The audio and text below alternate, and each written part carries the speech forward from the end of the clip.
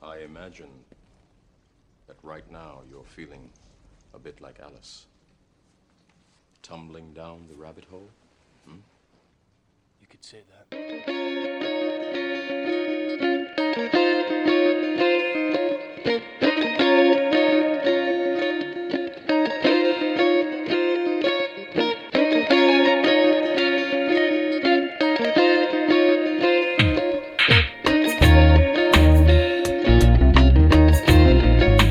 So, hello and welcome to another episode of the Wisdom Experience podcast with me, Naomi Martel-Bundock, and Clay Lowe here again in the house.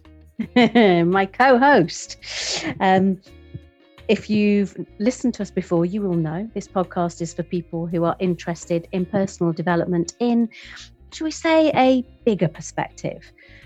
We want people who are looking for an engaging conversation and are happy to be stimulated by listening in with us and then maybe joining in with the conversation offline later. We really hope that by coming along with our conversation and our chat, then hopefully you will feel enriched just through participating at the very least. But who knows, you might even take some action as a result. So today we are going to talk about myth. We are actually talking specifically, we want to explore mythic imagination and ideally how to use it in everyday life. Now, this podcast is not a practical how-to, so it's very much about something, this is a topic we want to explore and discuss and set off ideas and start to get creative. And anything to do with mythic imagination, well, it's really going to tap into your creativity. So, Clay, I'm going to hand over to you to take us into this. Well, so mythic imagination, as you kind of get into, and I guess it's kind of thinking about what its use and what kind of led me kind of here to this discussion. I think on one of the podcasts we had, we were somehow Joseph Campbell's name probably came up in that. And talking about the hero's journey. And one of the things that interests me about mythic imagination is about how do we reconnect with, this podcast is called Wisdom Experience. How do we reconnect with our inner wisdom? How do we bring our environment, the things around us, back alive again? How do we reignite our greatest tool, which is arguably our imagination? I think we've moved into a space and time in history where we kind of switched over to the whole sort of science and reasoning, and everything became and you mentioned the word just a little bit ago, very practical. And we've kind of cut off one of our most powerful tools, which is our imagination. Einstein said that imagination is greater than knowledge. And mythic imagination is a way of, as a tool, it's a way of reutilizing or energizing your imagination to enliven your life. And this deals on myths, it deals on the imagination, deals on sort of fairy tales, it deals on stories, because we are a storytelling animal. It's how we learn, it's the thing that makes us sort of human. And yeah, that's why I wanted to kind of get into this topic, basically. So, in terms of myths, almost where it is a where do we start? I mean, we can talk about ancient Greeks, we can talk about stories from the Bible. Would you say they were myths? How kind of in a sort of modern day to day, where do we start with them? Well, you just start with what you just said. I mean, it's just myths. I mean, I think the thing with myths is that we think now the terminology myths, it tends to be about made up. But in our shaping of our history, and even if you just, I'm saying myths because myths usually have this connotation of being complex with knowledge, of collective knowledge. If you think about, back in the days, you mentioned the Greeks and how does thunder work? We got the thunder god, Zeus, he's making the thunder. You got the fire god, you got Prometheus. So we had all these names for these various different things that helped us with our everyday life, but we personified them within in nature, inanimate objects, spirits, gods, angels. I mean, we personified all these various different forces that psychologists would tell you are makeups of our inner representative of our inner nature, our inner self, our psyche, our psychology, which is where a lot of this stuff all comes back to, as we're going to discuss. I mean, it's big in the sort of, Jung was huge into archetypes, which is again another form of, here's a collective body of stories that help us to be human. So if you got the archetype of, the warrior, what is that? The archetype of the mother. And so these collective stories that help us to be who we are, help us to understand our world. The Bible, as you kind of mentioned there, would be, some would say it's literal. Others would say, again, it's made up of stories that, again, help us to live a more moral life. So you take them as metaphors, you take them as stories to help you to process your life. I mean, stories themselves, we can't live without stories. Just think about how many stories you encounter on a day-to-day basis. Think of all the stories going on in your head right now. You just told me a load of stories just before we hit record. And I know we kind of think of, is it a fiction story or a non-fiction story? It's still it's a story. It's how we live. It's how we process. It's how I understand you. It's how you understand me. It's how we understand ourselves. I think when we begin to try to separate ourselves from that because we're evolved, rational humans and stories are just make-believe things, that we take away some of their power. But just think how you couldn't get through your day without storytelling. And I think it's probably useful to try and share a little bit when we were talking about the stories that were kind of inside our heads. So the story inside of your head when you wake up in the morning might be, I've got so much to do today, how am I ever going to get it done? Or I need to go to the supermarket and I want to make sure that I'm getting really healthy food, which for me means fruit and vegetables, but for somebody else might mean something that's quick and easy to make. Are those the kind of stories that you mean in our heads? Well, yes. And I'm thinking more about what you believe about yourself as well. So I'm sure you probably will say things like, I'm no good at maths, for instance. That's this very simple one. Numbers is just not my thing. So you have this whole story, this whole mythology built around why you are not good at math. And you reinforce that story over and over and over. As soon as you see some numbers, oh yeah, I'm not good at math. So you reinforce your own personal mythology, your own personal stories you reinforce. So if you just think about anything that you believe, anything, doesn't matter, you have a story around that belief, that belief that you have. You created a story around it. Now that doesn't mean the story is true, but it's true to you. And so therefore it's real to you. So stories are very real, tangible things. And the idea here with mythic imagination is, how do you begin to utilize those stories to your benefit? So if you want to change your belief, quickest way of changing your belief is to change the story that you tell yourself. And not and it's got to be in a genuine way till it becomes a belief, as opposed to a delusion. I'll just tell myself this story, then it'll just go away. But you don't actually believe it. You're just saying the words, but you don't believe. When something becomes a belief, you no longer question it anymore. So the story that you change, that you make up, that you switch, has to be told over and over and over to yourself till it becomes a belief, till you no longer question it. What's a belief that you hold? Anyone, just pick a belief. Well, actually, let's go with I'm not good at maths, because, I know that I can do basic stuff. And I can kind of, the way I work it is, right, can I manage my money on a day-to-day basis? And the short answer is yes, I can. Can I do anything more complex? Can I look at an Excel spreadsheet and use it the way it's meant to be used? And consequently, and it's interesting as you're saying about it's a belief that you've got, it's a story you've got. I'm thinking, yeah, that's really interesting. And now I avoid anything, or I find a workaround rather than learning how to use Excel, or rather than improving my maths ability, which I'm more than capable of doing. I will find a workaround.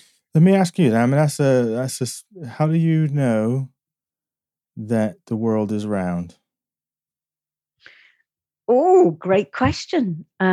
It's a good point. I suppose I believe it because it's is the word. It's like a collective awareness, because there's nothing either scientifically or intuitively that tells me that the world isn't round. So it's something I kind of just. And so, how do you know? Just because someone told you that it's round? Oh, it's a good question. I guess so. Because think about this. Think about it wasn't that long ago that we thought the world was flat. That's true. And we believed it the same way that we believe the sun's going to come up tomorrow. It was flat.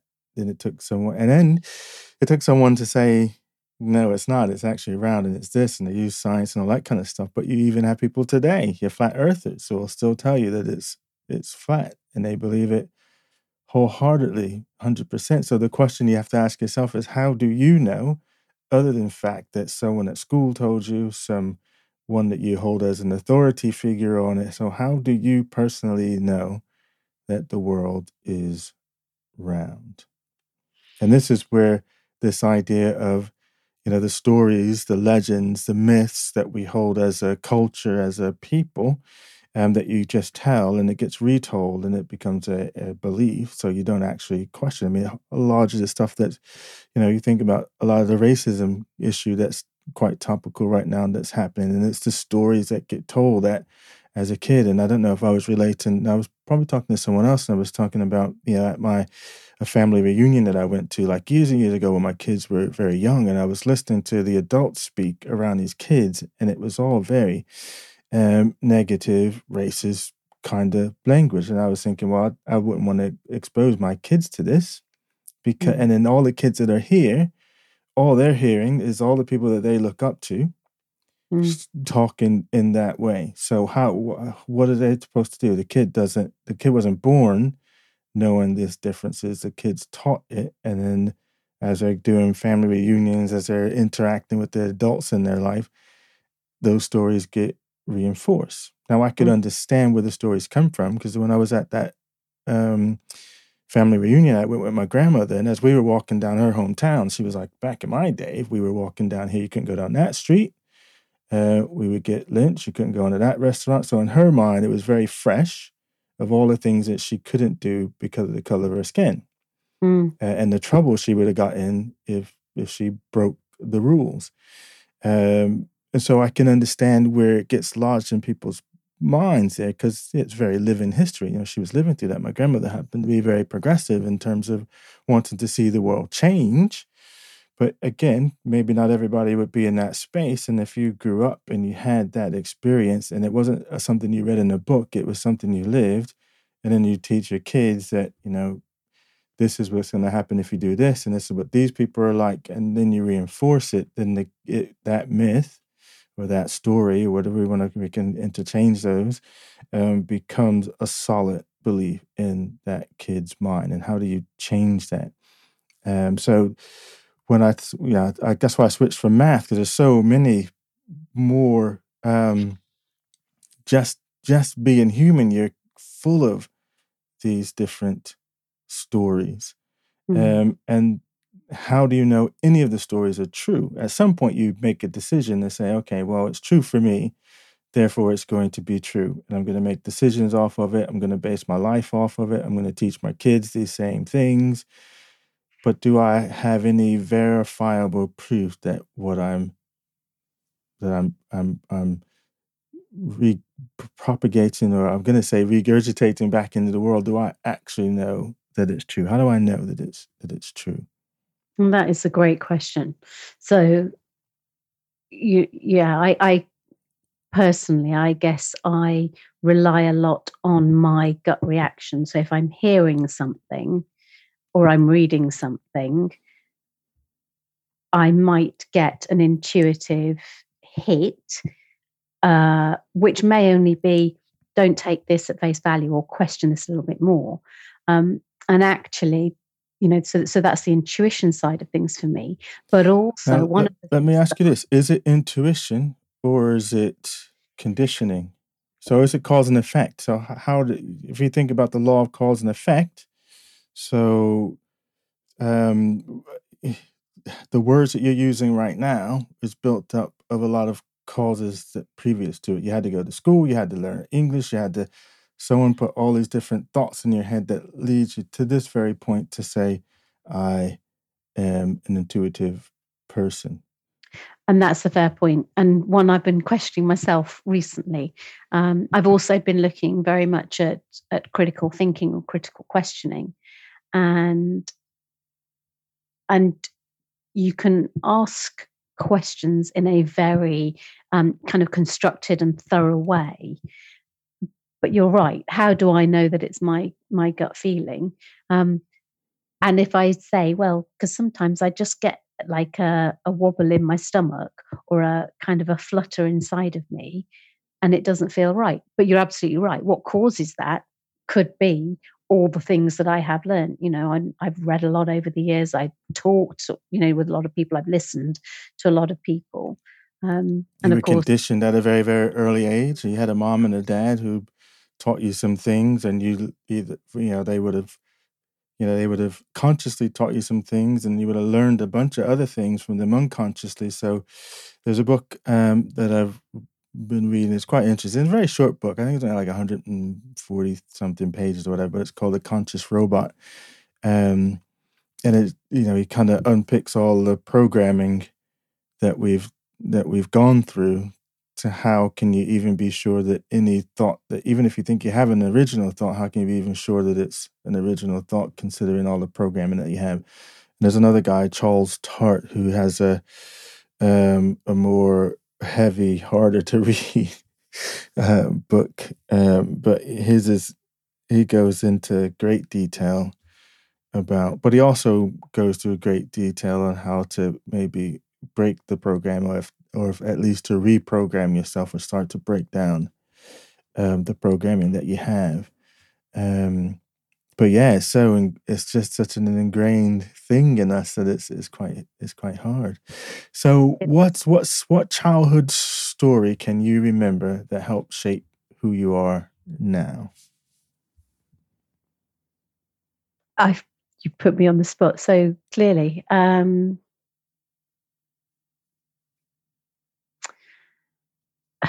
So this is, it's not a direct story. I want a direct story, man. I want a direct story. However, I can't think of one right now. I'll give you mine so then you can think of one. Yeah, so I don't want you to divert me now.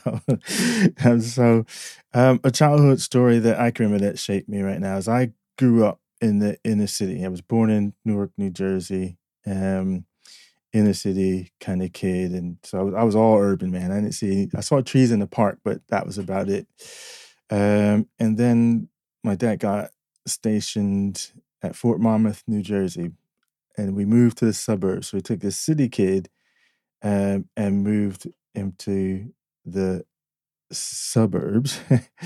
And the whole lot of things that happened to that. One, it took me a while to adjust to a different way of life. So in the city, I had this very much, you got to be always defensive. You got to, in the neighborhood that I grew up, you had to, defend your honor in quotation marks. So I fought a lot. I was always into fights because that was the way to earn respect and save face and all those other sort of things. So, and I brought that same attitude with me to the suburbs.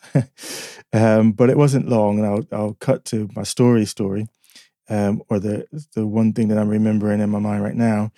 But yeah, so you had to take the city kid and he got countrified or suburbanized or whatever. And all the things I had to unlearn from living in the city. But one of the stories that shaped my life was, and it was a fiction story, but it changed the course of who I am and where I go. A couple of ones, but the one I had the earliest impression on me was it was a book called My Side of the Mountain, and it was just a kid who ran away to the Catskill Mountains and just wanted to go and live with nature again. Now, I was a city kid, so parks was the closest thing I had to nature. Mostly it was concrete jungle. But I read that book, and where we lived at in the suburbs, there were all these woods around us. And so I started going out into the woods, new world for me, exploring the woods. And there was rabbits and there was turtles and there was all kind of stuff. And it was like, wow. So I kind of fell in love with nature in that sort of sense and being an outdoor person. I always wanted to do what this kid did, which was go find when he ran away, these big giant trees like the redwood kind of trees, and he built a home, and then he had a hawk to help him find his food and all this. And I was like, oh yeah. So that story just changed my outlook, gave me my sense of adventure. So I've always then from that point on had this desire to go out and explore the woods and mountains and all those kinds of things. It ignited in me my sense of exploration. That one story, and I have the book on my shelf here even now.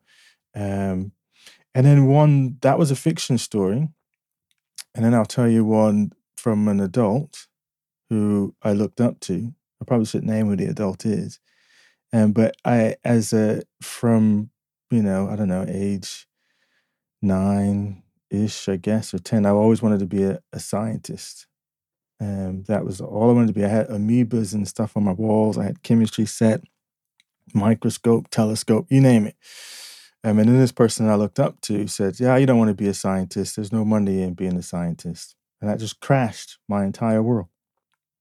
And I might have told you the story already, but that story destroyed, I say destroyed, man, that's a bit strong word. I didn't become a scientist as a result, but it was because I believed this story that this person who I looked up to said. So then I had to find something else. I tried to find some way to fill a void, a big void, because that was such a huge part of my life. So that changed. And I'm wondering sometimes, as I'm telling you that story, because there's this idea that you keep looping through your life until you learn the lessons that you need to learn. And I was just wondering if whatever it was that was in my nature to drive me towards science and that kind of discovery, inventor-ishy thing, have I not played that? Do I keep trying to reconnect with that loop again? Was that a fundamental part? I mean, if we're into nature versus nurture, or destiny, or what have you, if any of those stories are true, was that meant to be a path? I didn't walk that path. I've been walking these other ones, and am I dissatisfied with all the different paths I walk now because I'm still in some way trying to reconnect with that path, whatever that would mean or look like? Well, potentially, absolutely. And this is, I suppose, where we can turn things around. So from a mythic imagination point of view, once we're aware of our stories, as you said, right, it's kind of almost, it's let's find a way to move your beliefs, move your thoughts so that you're kind of on a positive story. So in terms of that, and I know it wasn't an archetype, but actually, there's this myth that you have been told that you took as true, in that scientists didn't make any money, and for whatever reason that was enough to crush your dream and to stop you from working towards it. Now, though a dream can be crushed, you can stop taking action, but it doesn't stop, let's say, the heart wanting to be there. So if we kind of turn the archetype around and say that scientists can make money, kind of what actions would you now take if you're aware that that is still in your psyche? That's Tony Robbins is kind of big into that when he talks about change, isn't it? He says if you think back to what you wanted to be as a kid, whatever that might have been before you got, socialized or whatever, and you think back to the thing that you wanted to be as a kid, and it might not be that you'll be that thing, but what was it about being that thing? What was it about being the scientist that would have sparked your interest? Was it natural curiosity? Was it whatever those underlying fundamental building blocks were? Then that's the thing that you can connect into. It doesn't have to necessarily be connected to a title itself, which I think is a really good, neat way of looking at that as well. Absolutely. It's the qualities or the skills. And one of the things that you and I have talked about is, when I was growing up, I wanted to be, originally I wanted to be a doctor when I was 5, but then I realized that I wasn't academic enough for that. And then I wanted to be an actor. And as I got a bit older, I kind of thought, what, I'd really like to be a Radio 4 presenter because I love the BBC, But again, don't ask me why, because it is just, certainly not something I've ever critically deconstructed. And of course, we've talked about doing the podcast as because podcast is essentially modern radio. And by us doing the podcast, that is me taking the essence or the qualities, using the skills that I have and finding a way to be the modern equivalent of what, 30 years ago would have been the Radio 4 presenter. Yeah, that's cool. And I was thinking about in my little story, the different archetypes that would play out, think about money and the that collective mythology symbolism that we have around money and what that might mean to different people, different cultures, and what it symbolizes in the world. Make money and then you can have all the nice things that you want. So it becomes a huge energy piece for, think people go to work every day to earn money, don't you? You want to earn more money because more money means I can buy more things. I can have better holidays. I can, so there's a lot of collective mythology tied to money. So you could see where that might have been driving this one person who told me what they told me at the time. They idolized money in that sense. But then think of the role that person played. If you think about Joseph Campbell's and the hero's journey, one of the elements of that is meeting the mentor. So that person's archetype that they played in my life was one of mentor-teacher, to which, as the hero going on the hero's journey, you look to your mentor-teacher for guidance and wisdom, and then you apply that guidance or wisdom. So that person was playing perhaps a couple of archetypical roles for me in that space. Or you could turn that around and say, maybe that was even at that young age, maybe that was my first challenge of the gods saying, boom, I'm going to throw the first obstacle down at you right now. This person's going to say this. Now, how are you going to overcome that obstacle? So, maybe I've been on one big, long trial and the gods are like, let's keep testing him until he learns this lesson that he needs to learn. So I think there's a number of different ways to kind of, again, unpack that aspect. And I think even thinking about your story as well, if we go back to tribal, when we're more tribal, is there something in our collective unconscious, which is another Jungian term there, of a role that you would have fulfilled within that tribal system? Like I know a tribal role that I would definitely have fulfilled, and I do it even now. It plays itself out as that of, Pathfinder, the dude that goes out, finds new stuff, comes back, but gets bored after I've shared the knowledge with the tribe. Then I got to go find new stuff. So almost this perpetual seeker. He just goes out, find new stuff, bring it back to the tribe, go back out. So I don't spend a lot of time, like I'm not very community oriented in that way. Very sociable, but don't need to be so I don't need people. It's a funny way to say it, but and not in that sense where some people need them greater than others. I like to come and connect with them, but then go off on these great big quest treks in the mind or physical, that divorces me from the tribe for a while. So I know that would be a role. So maybe your role would have been something that had something to do with the communications aspect, or storyteller within, and was it African griot is a word that they use, and maybe your role was as, storyteller within, or keeper of wisdom, or wise woman, or one of those would have been your role in a sort of tribal sense, and maybe that's the urge that wants to come out in you. So mythic imagination is about reigniting exactly that, reigniting with your various parts of yourself, both internally and externally. So if I just turn the lens externally on a mythic imagination aspect is, you step out into nature and make nature come alive. The trees are sentient creatures, all the bugs in the air, and all these elements that are out there that you can actually engage with in your mind, your imagination, have conversations with. There's things that you can learn from the trees and the birds and the bees, and I know that's a song, isn't it? The birds and the bees, but interacting with the different spirits and souls or essences in nature, but bring them alive in your imagination. I mean, now most of us will probably look at a tree and it is just a tree. And we've probably gotten so much so that we don't even identify the tree by its nomenclature. It's just a tree. We because our brains are very good at just organizing stuff and recognizing patterns, that I'll walk into my back garden and it's just the tree. We got 2 trees in the back.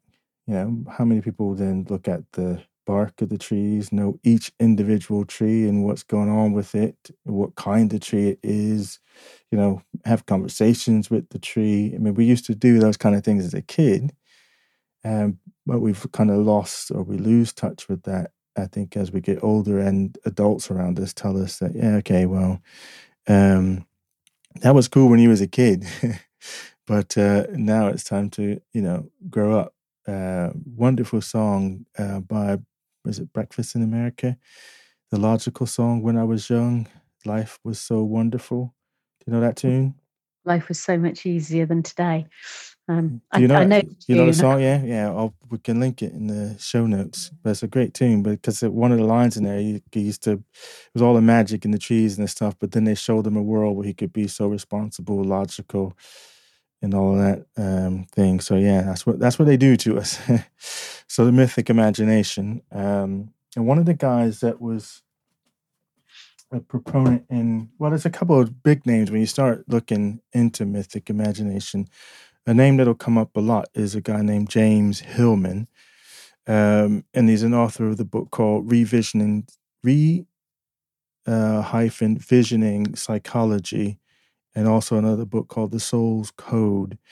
And his big push was for this idea of reconnecting with our imagination, reconnecting with the different various parts of our inner psychology, our psyche, giving them, names and identities, and being able to have conversations with, your dark side would have a name, your anger would have a name. So all these parts of you have their own distinct names. They might be male, female, whatever they might be.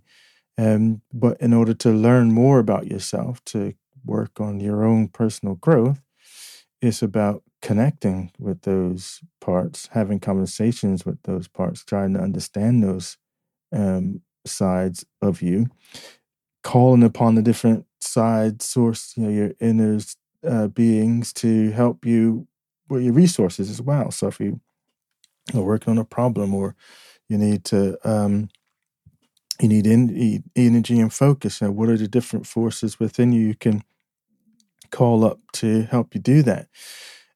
Even externally with the various different gods. So you had, Athena, goddess of wisdom. Back in the days, we would have probably did an invocation to her before we would do a podcast called The Wisdom Experience. We would have been evoking Athena to say, grant us some wisdom here so that we can pass on to the tribe.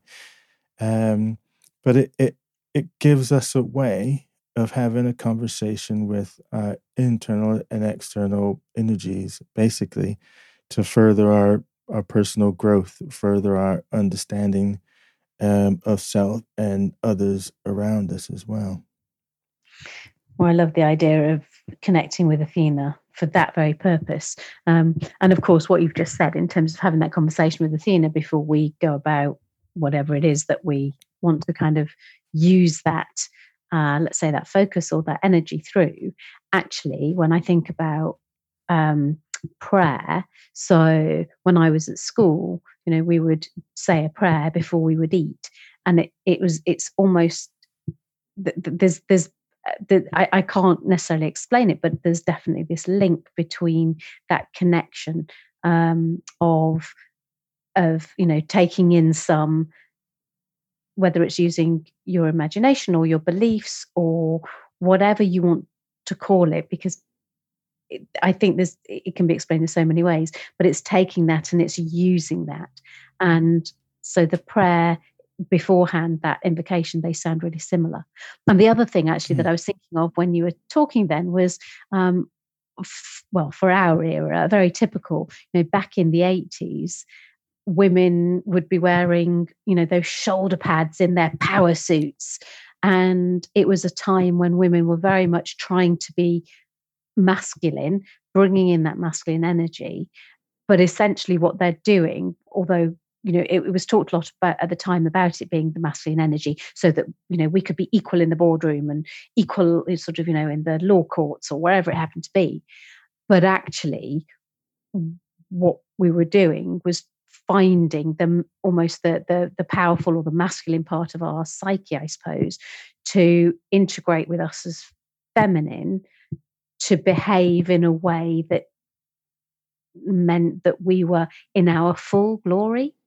Yeah, and I mean, you can dissect that on a whole number of levels. If you think about mask, and I don't know if you look at sort of tribal mask and things that they guys would construct to become different personas. So almost, we talk about, wearing the power suit with the shoulder pads. So you were taking on physical symbols of masculinity to then be in a male world in quotation marks, but it was almost stepping into a persona to then, blend in or meet in or be a part of the ordinary world, as Campbell maybe would have called it at that point in time. But just think of the, you look at some of the sort of tribal ceremonies where they the face painting and they get into their different guards. But all these things that you're mentioning, they all become symbols, and these symbols have meaning. They have collective meaning, they have power to them.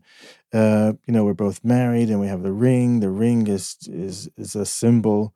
It's a circle, but it symbolizes something. I mean, if you think of marriage in itself, it really is. I mean, what is it really? It's a non-concept, but we created a construct and a story around it, and then it's symbolized by a ring, and all it is symbolic language that's represented in our imaginations and takes on some other significance to it. So when we start talking about symbols and we talk about archetypes and we talk about these different patterns, and the thing that's if you really start to notice these patterns, these symbols, the metaphors, even just pay attention to your language as you're speaking throughout the day. Think of all the metaphors that you use all day long. Listen to the metaphors that other people use.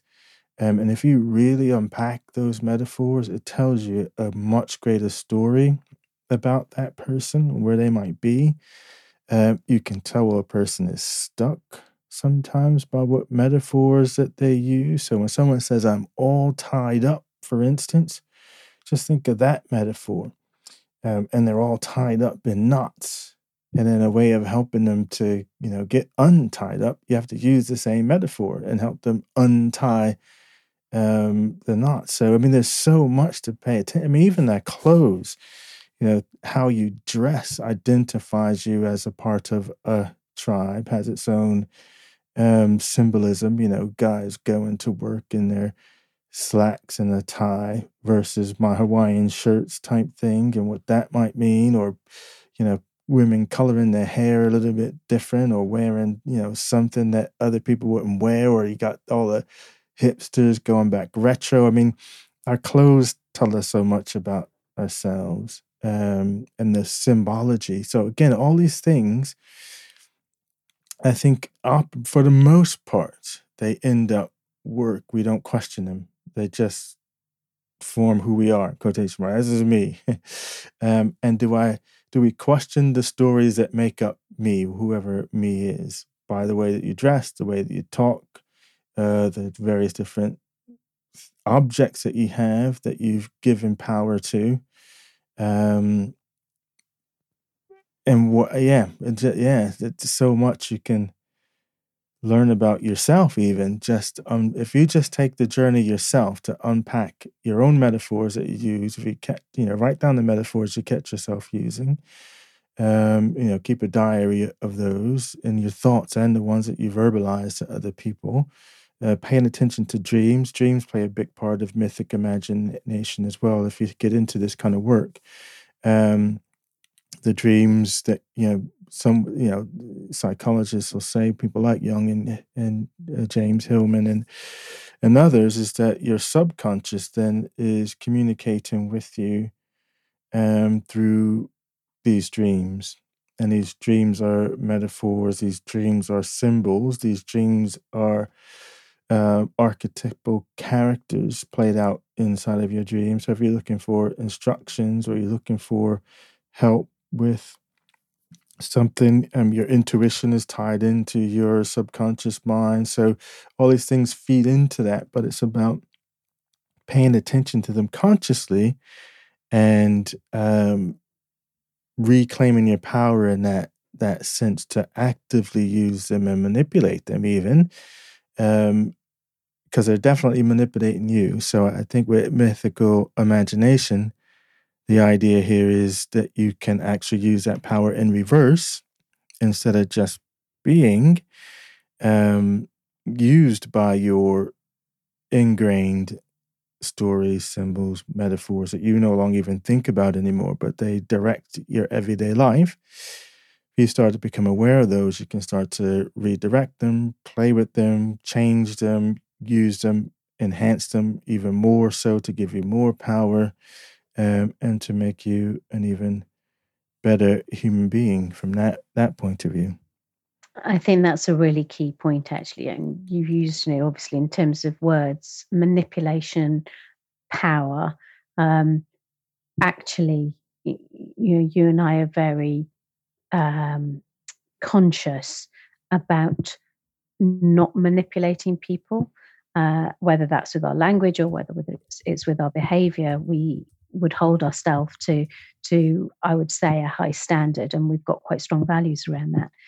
So it's actually, when we say power, it's not about being having power over other people. It's not about manipulating other people. It's about using these symbols and metaphors and stories and myths to have power.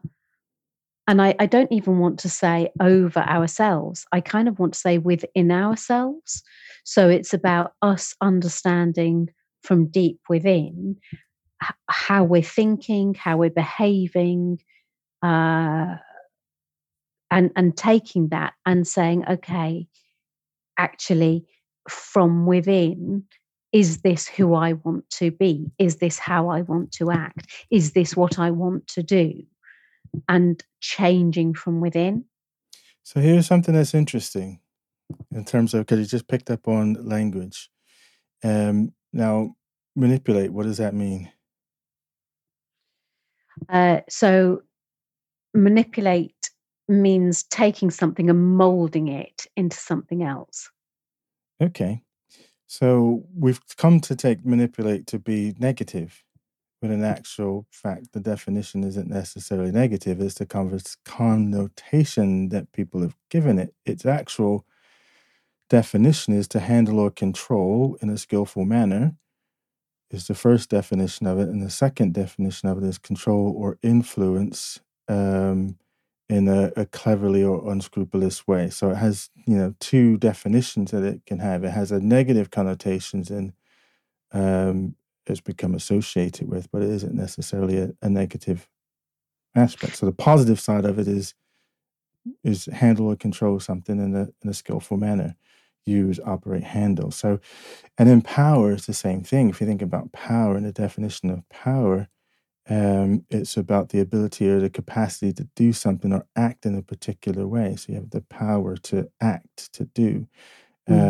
Or it could be the power to, or ability to direct or influence the behavior of others over the course of events.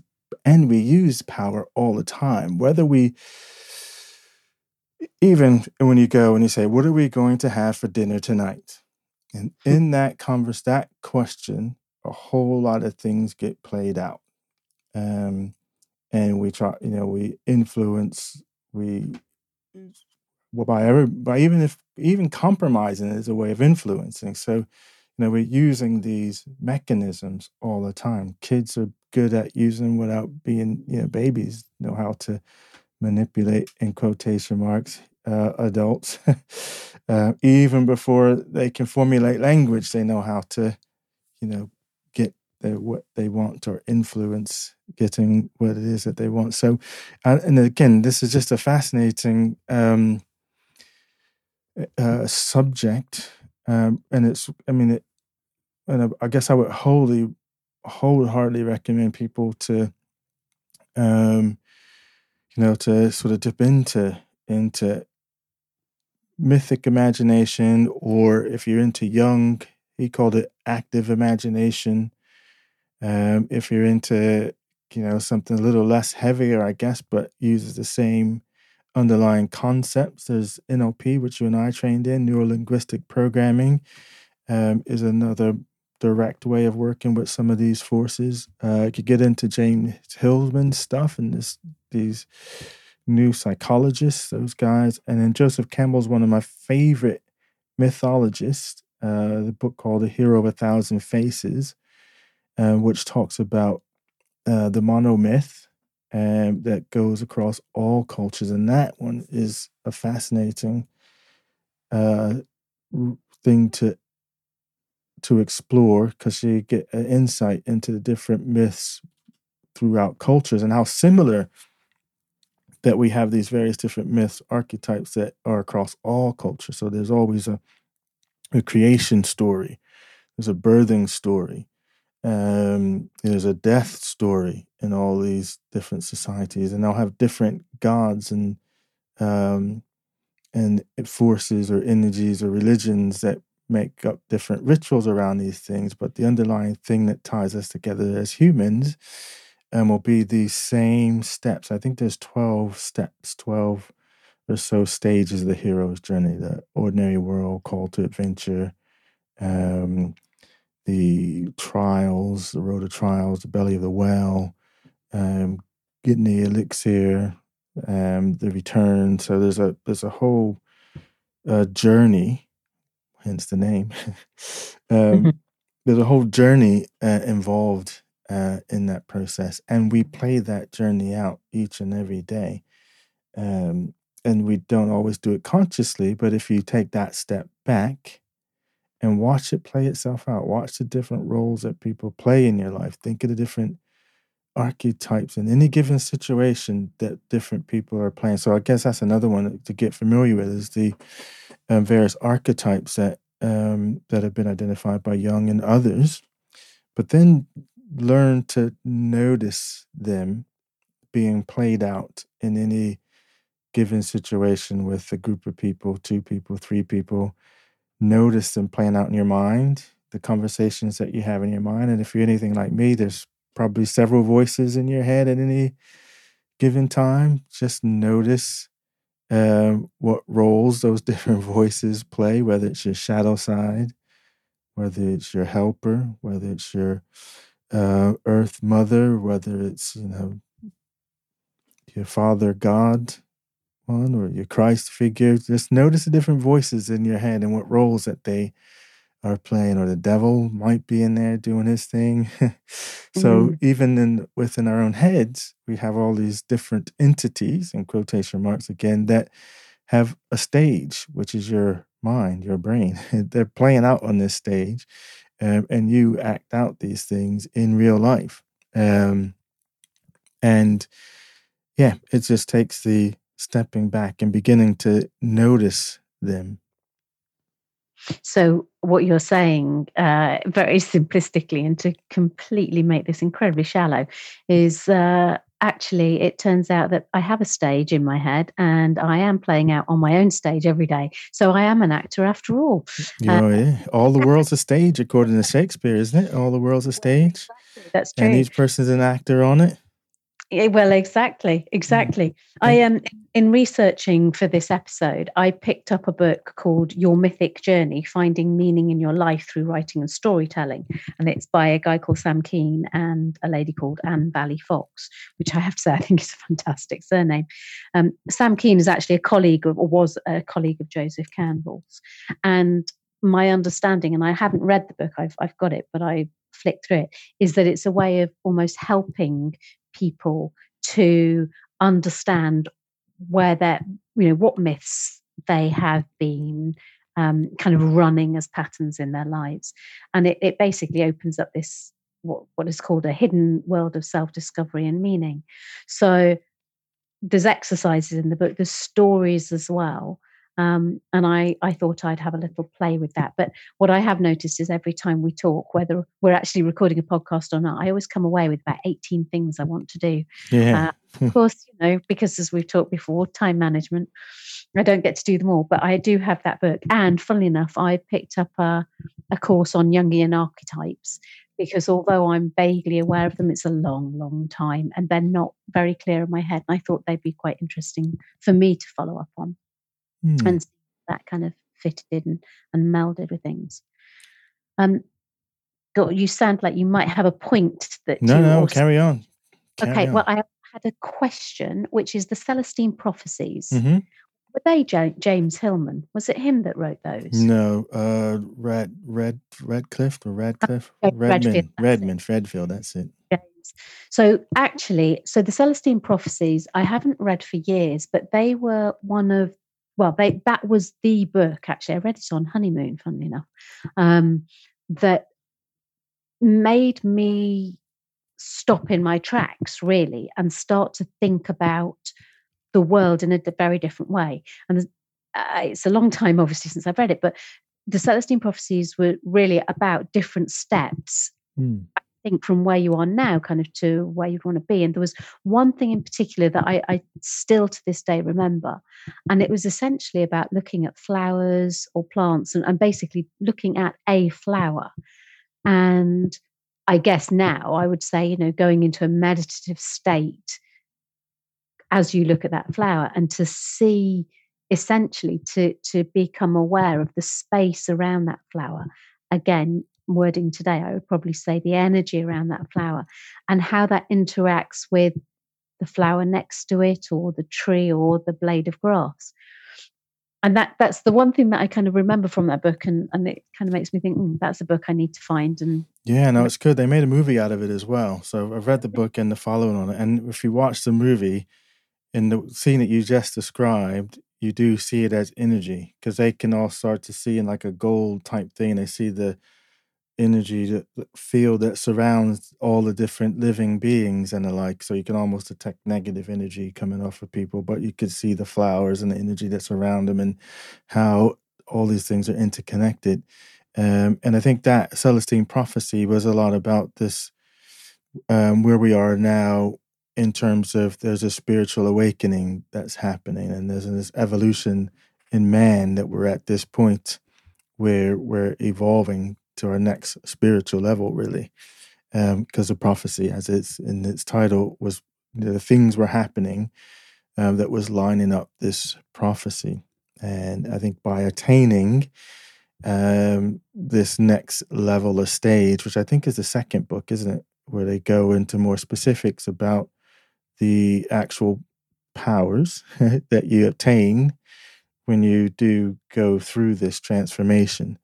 So that was a good book. And I don't know if you ever read about him when he was writing it and how he went about writing it and going out into the desert and sitting and connecting with the energy around him to help him to write the book. So that was quite fascinating. I think the big thing that I liked about it was because it's very Indiana Jones-ish, which very much, it was very much appeals to my adventurer in me. And of course, this becomes your inner adventurer, as well as external adventure, isn't it? Exactly. So now I'm thinking actually how strongly this links with our Rites of Passage podcast.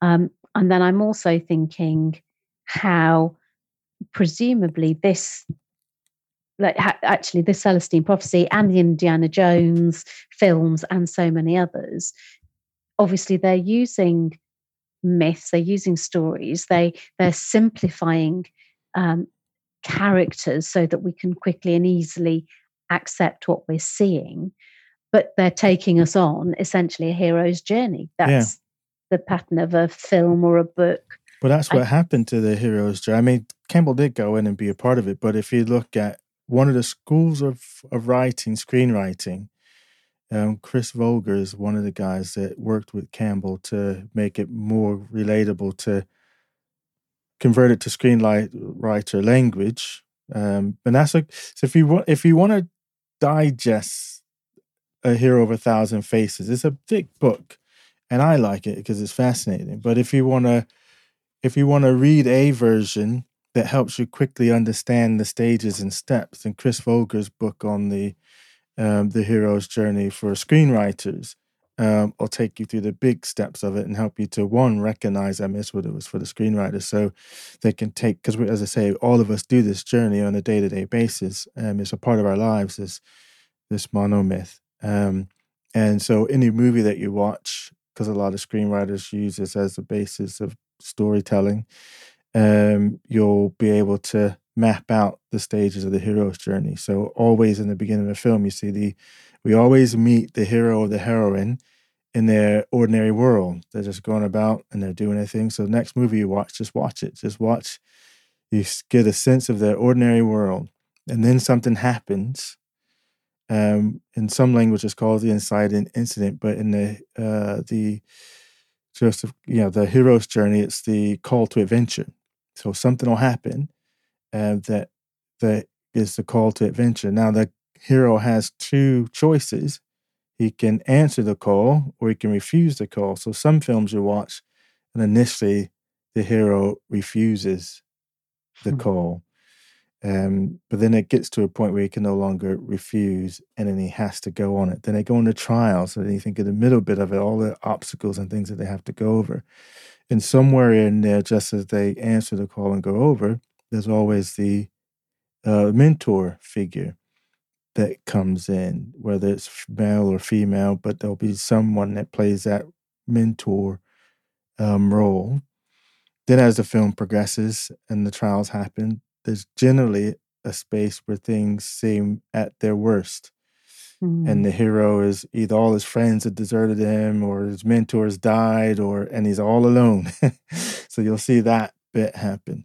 And then they have whatever insights that they have, and then they go for it, and then they win the girl, get the extra, defuse the bomb. They get the thing, the elixir, as Joseph Campbell calls it, but they got to bring it back to the ordinary world to share with the world this thing. But yeah, it's fascinating, that hero's journey, and then just watching it play out. But you're right. In the stories and things, that movies that we watch, you can watch the shadow. If we talk Jungian archetypes, you can watch the shadow being played out. You can see the warrior. You can see you can see all the different archetypes: the teacher, the martyr, the mother,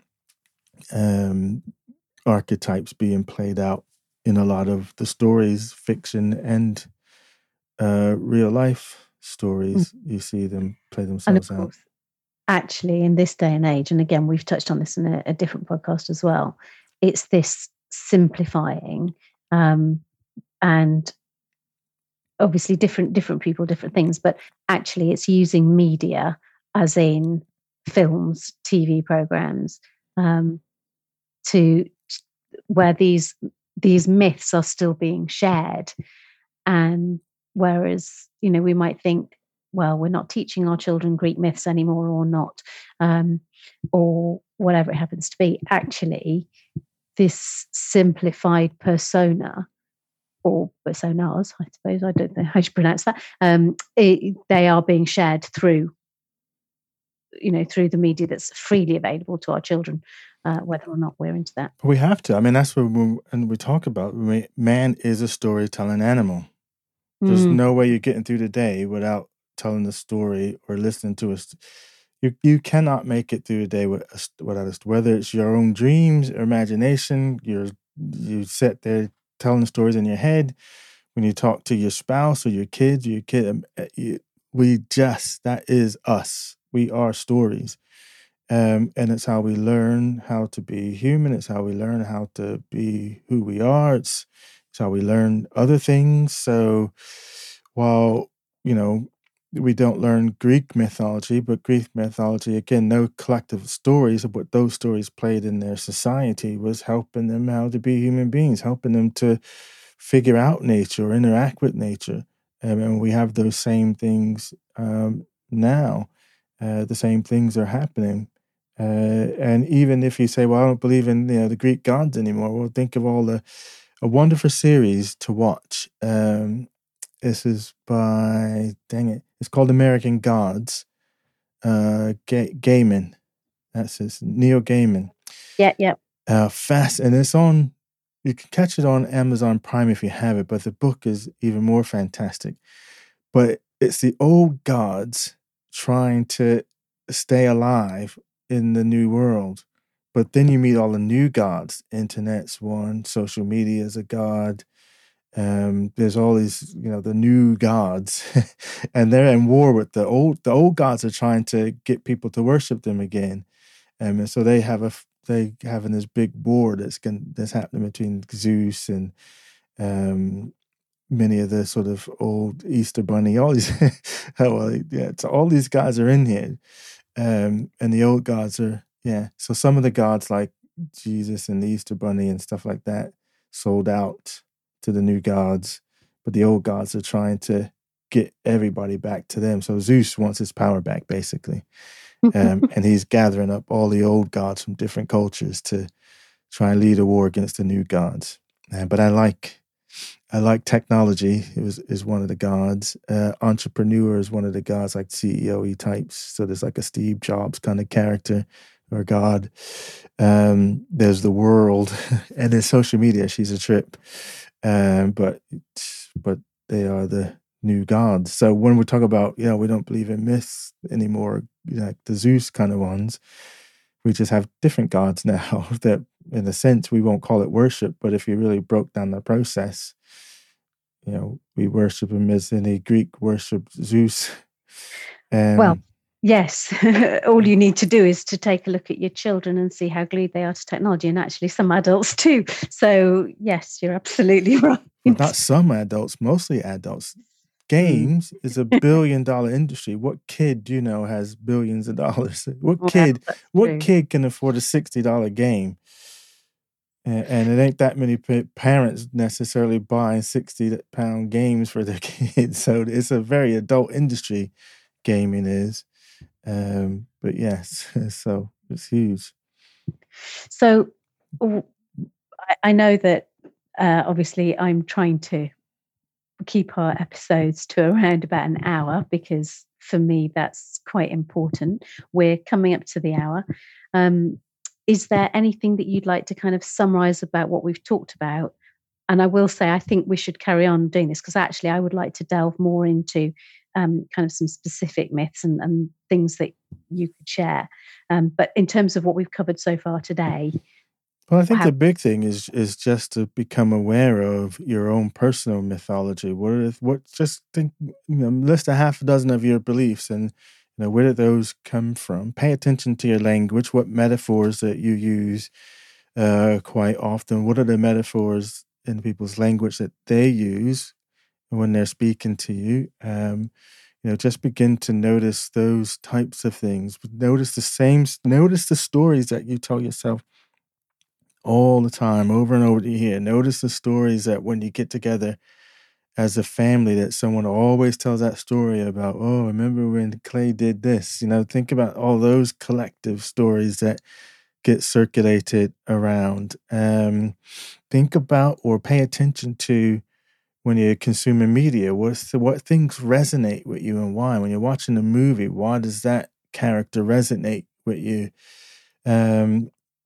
And if you're into Lord of the Rings, watch the Lord of the Rings and ask yourself, of all the characters that you see on the screen, which one resonates with you? And we were talking about connecting with your archetype that has the most influence on you. That's a good movie to watch to figure out which one of the archetypes is most active in your life now, because it'll be the character that resonates with you the most, that has some emotional charge to you, or resonates with you in some sense. So yeah, that'd be my biggest thing, is just to begin to notice these things. Brilliant, absolutely brilliant. Because I think you're right, and it may have been something that those of us interested in personal development explored when we were younger. But certainly as you kind of get into a very busy lifestyle, if you've got children, and you're working, actually you can end up kind of living on autopilot. And sometimes you can miss the clues you're giving yourself. You kind of just don't have the wherewithal sometimes to just stop and reconnect and check in with who you are, where you're at now, and what you need next. I think that's been obviously, I think that's been another excellent episode, and I've thoroughly enjoyed it. It's certainly something that I've asked you lots of questions on over the years. So I'm looking forward to recording the next one, which is going to take this a bit further and a bit deeper, hopefully. So thank you everybody for listening. Hopefully you like it enough to subscribe, which is what we need you to do, want you to do. Not quite sure what the right terminology is on that. And we'd love it if you would share it. If you've enjoyed what you're hearing here on the Wisdom Experience podcast, please share it with somebody else who you think might enjoy it. We do this because we're really passionate about personal development and what we're sharing. And we'd love to reach as many people as possible. Yeah, and we're in all the major directories anyway, so you can subscribe to us on Apple Podcasts, Google Play, Spotify. We're on there. And if you have your own favorite podcast listener, you can get our RSS feed off of our website, or indeed just subscribe to the website itself. And then you get the episode when does it come out? When does the episode come out? Tuesday. We're going to release one every Tuesday. We're going to keep them to around about an hour as much as possible. Well, Naima's going to try to keep us to an hour. I'm going to try and make us go over an hour. I was almost successful just then, because we are over an hour right now. Just gone over the hour, so you can be happy. However, can I just say, for the sake of my mum, so mum, the website is www.thewisdomexperiencepodcast.co.uk, and if you hop onto there and click on subscribe, and then you can just go to the website and press the little play button under episodes, and then you'll hear the next episode. And I know I shared that for my mum, but I'm sure there's other people who are interested, who want to know exactly how to do it as simply as possible. All right. Thanks for listening.